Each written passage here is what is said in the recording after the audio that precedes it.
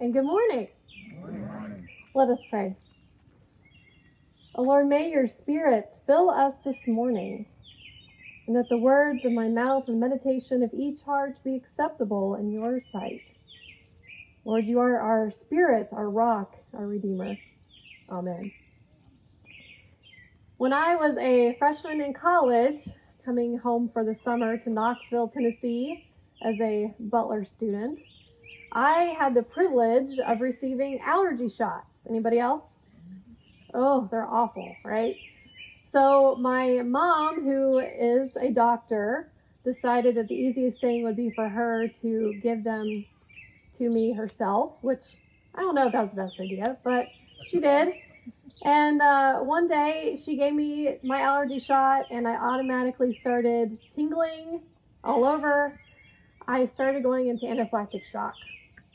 So I was rushed to the hospital where they stabilized me, and all was well. But on the way there, I remember thinking in the back of the car as my dad was trying to speed through traffic in rush hour, she was saying to me, just breathe, just breathe.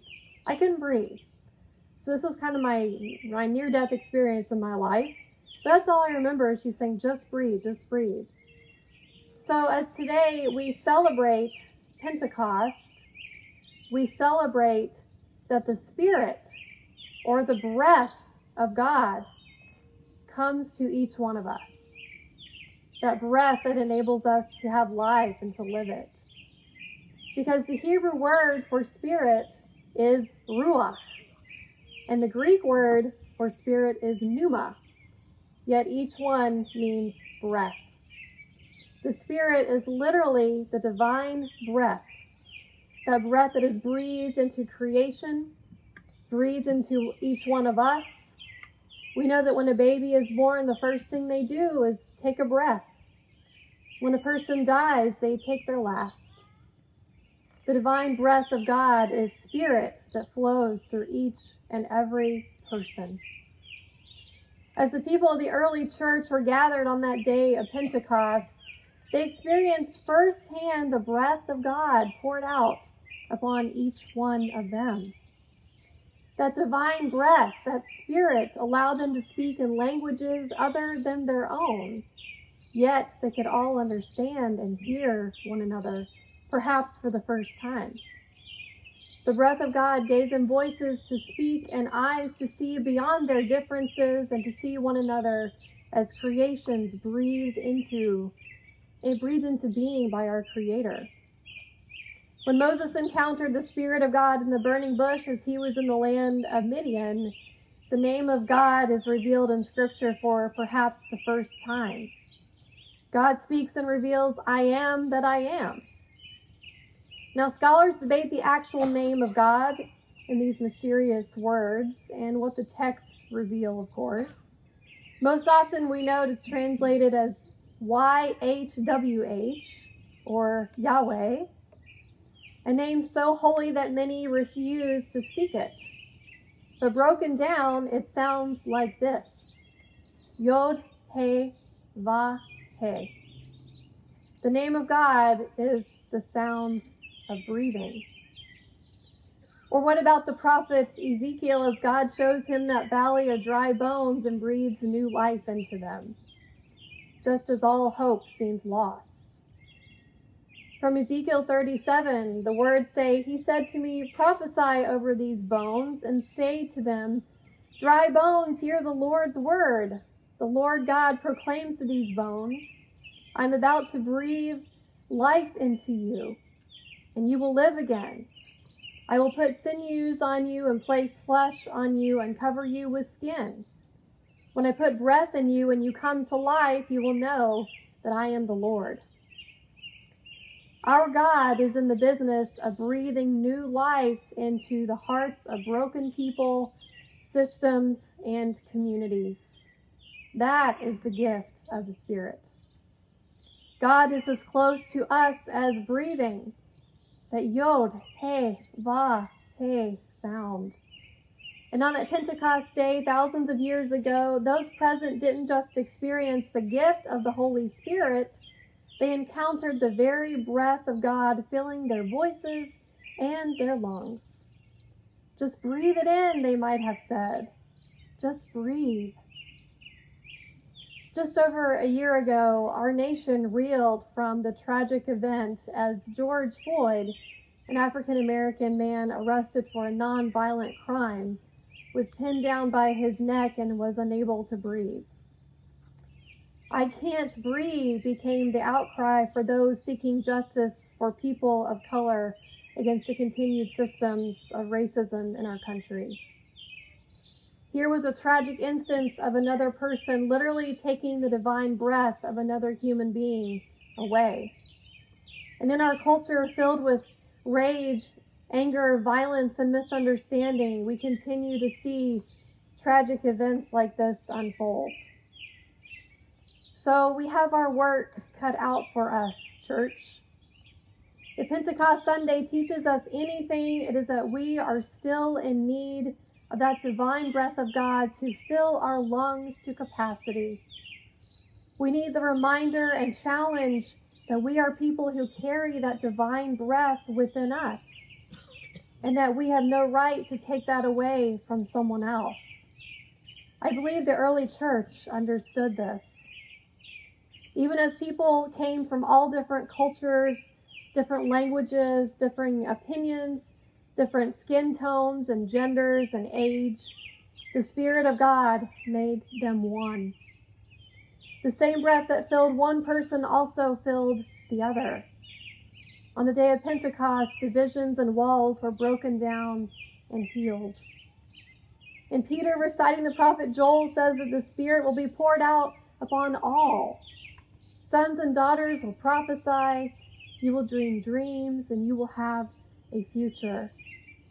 The Spirit of God will make this happen.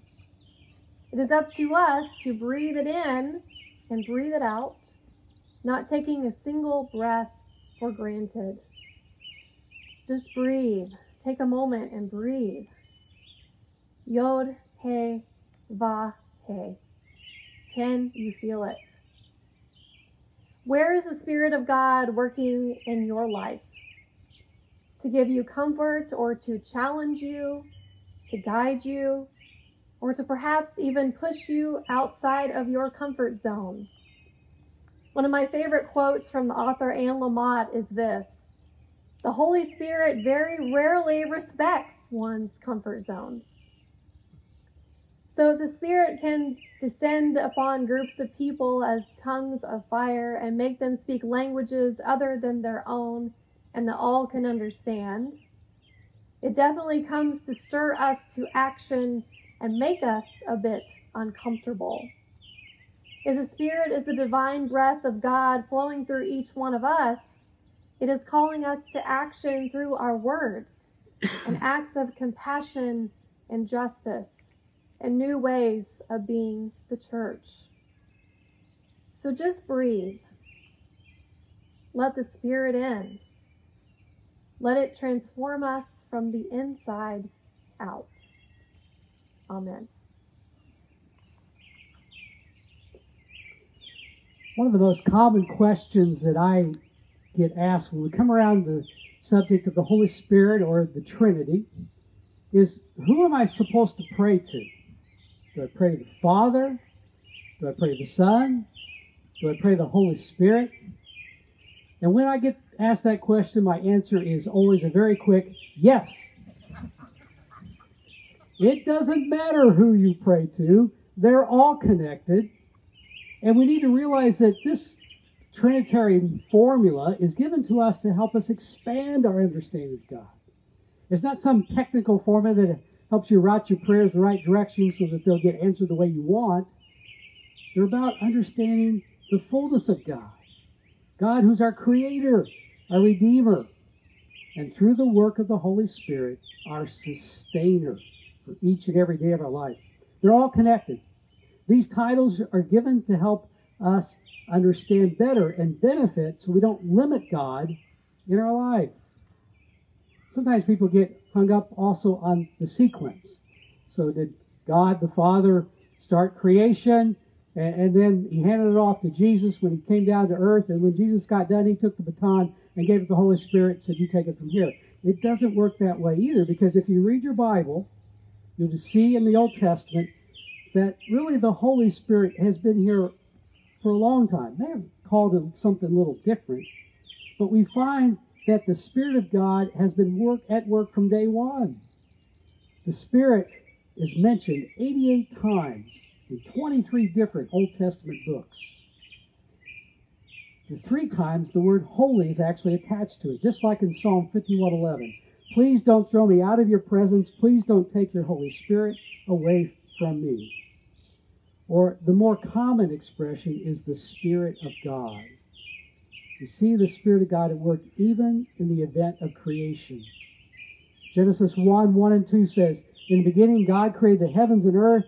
Now the earth was formless and empty, and darkness was over the surface of the deep, and the Spirit of God hovered over the waters. But clearly, if you know your New Testament as well, you see that something changed at Pentecost. Something is different. See, from that point on, the Spirit of God clearly became known as the Holy Spirit. The personality of God gets a title, and somehow the followers of Jesus receive a new empowerment in their lives. Well, I believe the difference from the days of the Old Testament, the people of God believed the Spirit was given selectively. It was given to priests. It was given to prophets. Maybe an occasional special person called by God. But at Pentecost, the Spirit of God became the Holy Spirit because now it was seen as a gift given to the followers of Christ. It's a gift given not because of your office or your inheritance or your personal goodness. It's now given to all who are willing to submit themselves to the leading of God. It's given to all those who are willing to submit themselves to the leading of God. Paul's words here in Romans says it very well. All who are led by God's Spirit are God's sons and daughters. So based on what happened at Pentecost and what Paul speaks of here in Romans, what makes the Spirit of God the Holy Spirit is when we begin to see and look for God at work in our life. When we see through faith, and we start to pay attention to God's work in our life, and we seek God's Spirit to guide us, then we begin, in Paul's words, to be led by God's Spirit. I'm afraid too often many of us think that it's got to be something dramatic, like what happened at Pentecost, or to think that something like what happened to Paul on the Damascus Road experience that he had, where he was blinded. But Paul's words should alert us to the fact that the Holy Spirit can lead you. God can speak to you. No longer is the Spirit of God just the possession of pastors and preachers or charismatic individuals. The Holy Spirit is actively seeking to impact your life, your daily and even sometimes mundane lives. The Spirit is still there. But let me be honest with you. Being led by the Spirit is tricky business. I mean, do any of you have someone in your life who claims, God told me this, God told me that, just almost all the time, as if every decision they make, God told them what to do? Anybody know somebody like that in your life? Does it make you just a little uncomfortable? I mean, we'd all like to have that direct pipeline to God, wouldn't we? We'd love to know, tell me what to do next, please. It'd be great if life was that simple, but it's not. I'm afraid being led by God's Spirit is an art form. It's something we all have to develop in our lives. I think it's very difficult to distinguish between our own emotions and when it's really that active voice of God in our lives. I mean, how many terrible things, both in history and even recent times, have been done in the name of God? God told me to do this, and we all know that can't be God. But that doesn't mean we shouldn't try. A meaningful life of prayer and reflection is essential to seek God's will in our life. We need to listen for that small, still voice in our lives in whatever way that God speaks to you. But we should always remain humble in our certainty. We always need to say, it's my perception that I think God is saying this to me. But when I read this passage, and I pondered, what does it mean to be led by God's Spirit? I notice this word that shows up over, not just here in this passage, but it shows up over and over again in this whole chapter of Romans 8. And it's mention of selfishness. So I looked earlier in this chapter. Romans 8, 5, and 6 says, people whose lives are based on selfishness think about selfish things. But people whose lives are based on the Spirit think about things that are related to the Spirit. The attitude that comes from selfishness leads to death, but the attitude that comes from the Spirit leads to life and peace. So I would suggest to you that being led by the Spirit is primarily about taking the time to ponder our decisions, our challenges, and our relationships through the eyes of God. It's about pulling away from our normal human patterns of seeking our own advantage, our own self-centered perspective, and seeing a situation through the eyes of another. I'm sometimes amazed at how driven human beings are to see things only through their perspective. Whether we're talking about a legal dispute that goes to court, or a divorcing couple in a custody battle, or just two people arguing politics, we're incredibly skillful at arguing the position that benefits us. Being led by the Spirit begins with the perspective that we are God's sons and daughters. We're heirs of everything Jesus taught us to be and do. And that Spirit not only leads us in the right direction in our life, but it leads us away from self-centeredness toward a life that is empowered and secure in God's hands. And it's because of that security, because we know our future is guaranteed, because we know that God's looking out for us, then we can be free of our need for control. We don't always have to be right or need to get our way. We're free to see the world or the decisions we have to make from the perspective of someone else.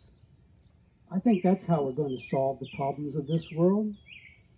I think that's how we improve the relationships in our lives, make things mutually beneficial for all. That Spirit-led life is going to look differently for each of us. And it's many things. But based just on this scripture that we're studying today, being led by the Spirit's moving away from self-centeredness, embracing the suffering of Jesus in a way that leads to serving others and results in life and peace. And the cool thing is, I've looked around and I've seen evidence of that Spirit in our congregation lately. I was sharing with my wife Nancy the other day, talking about some of the joys and the challenges of ministry. And I shared that sometimes the business end of church kind of gets to me. Worry about keeping the facilities going, making sure I fundraise effectively enough so that our staff can do their important work. That's part of my job. It also wears on me sometimes. But I also love all the things when we come together and do amazing things. We've had fun helping to build the Teeter volunteer team that's looking after the cabins and the lodge for the rentals. And we've got, I think we're up to 17 people involved in working with that team. And it's fun to see them all pitching in, and after they've done it once, they see things that can be made better, how to make the lodging experience better, how to make our work go easier.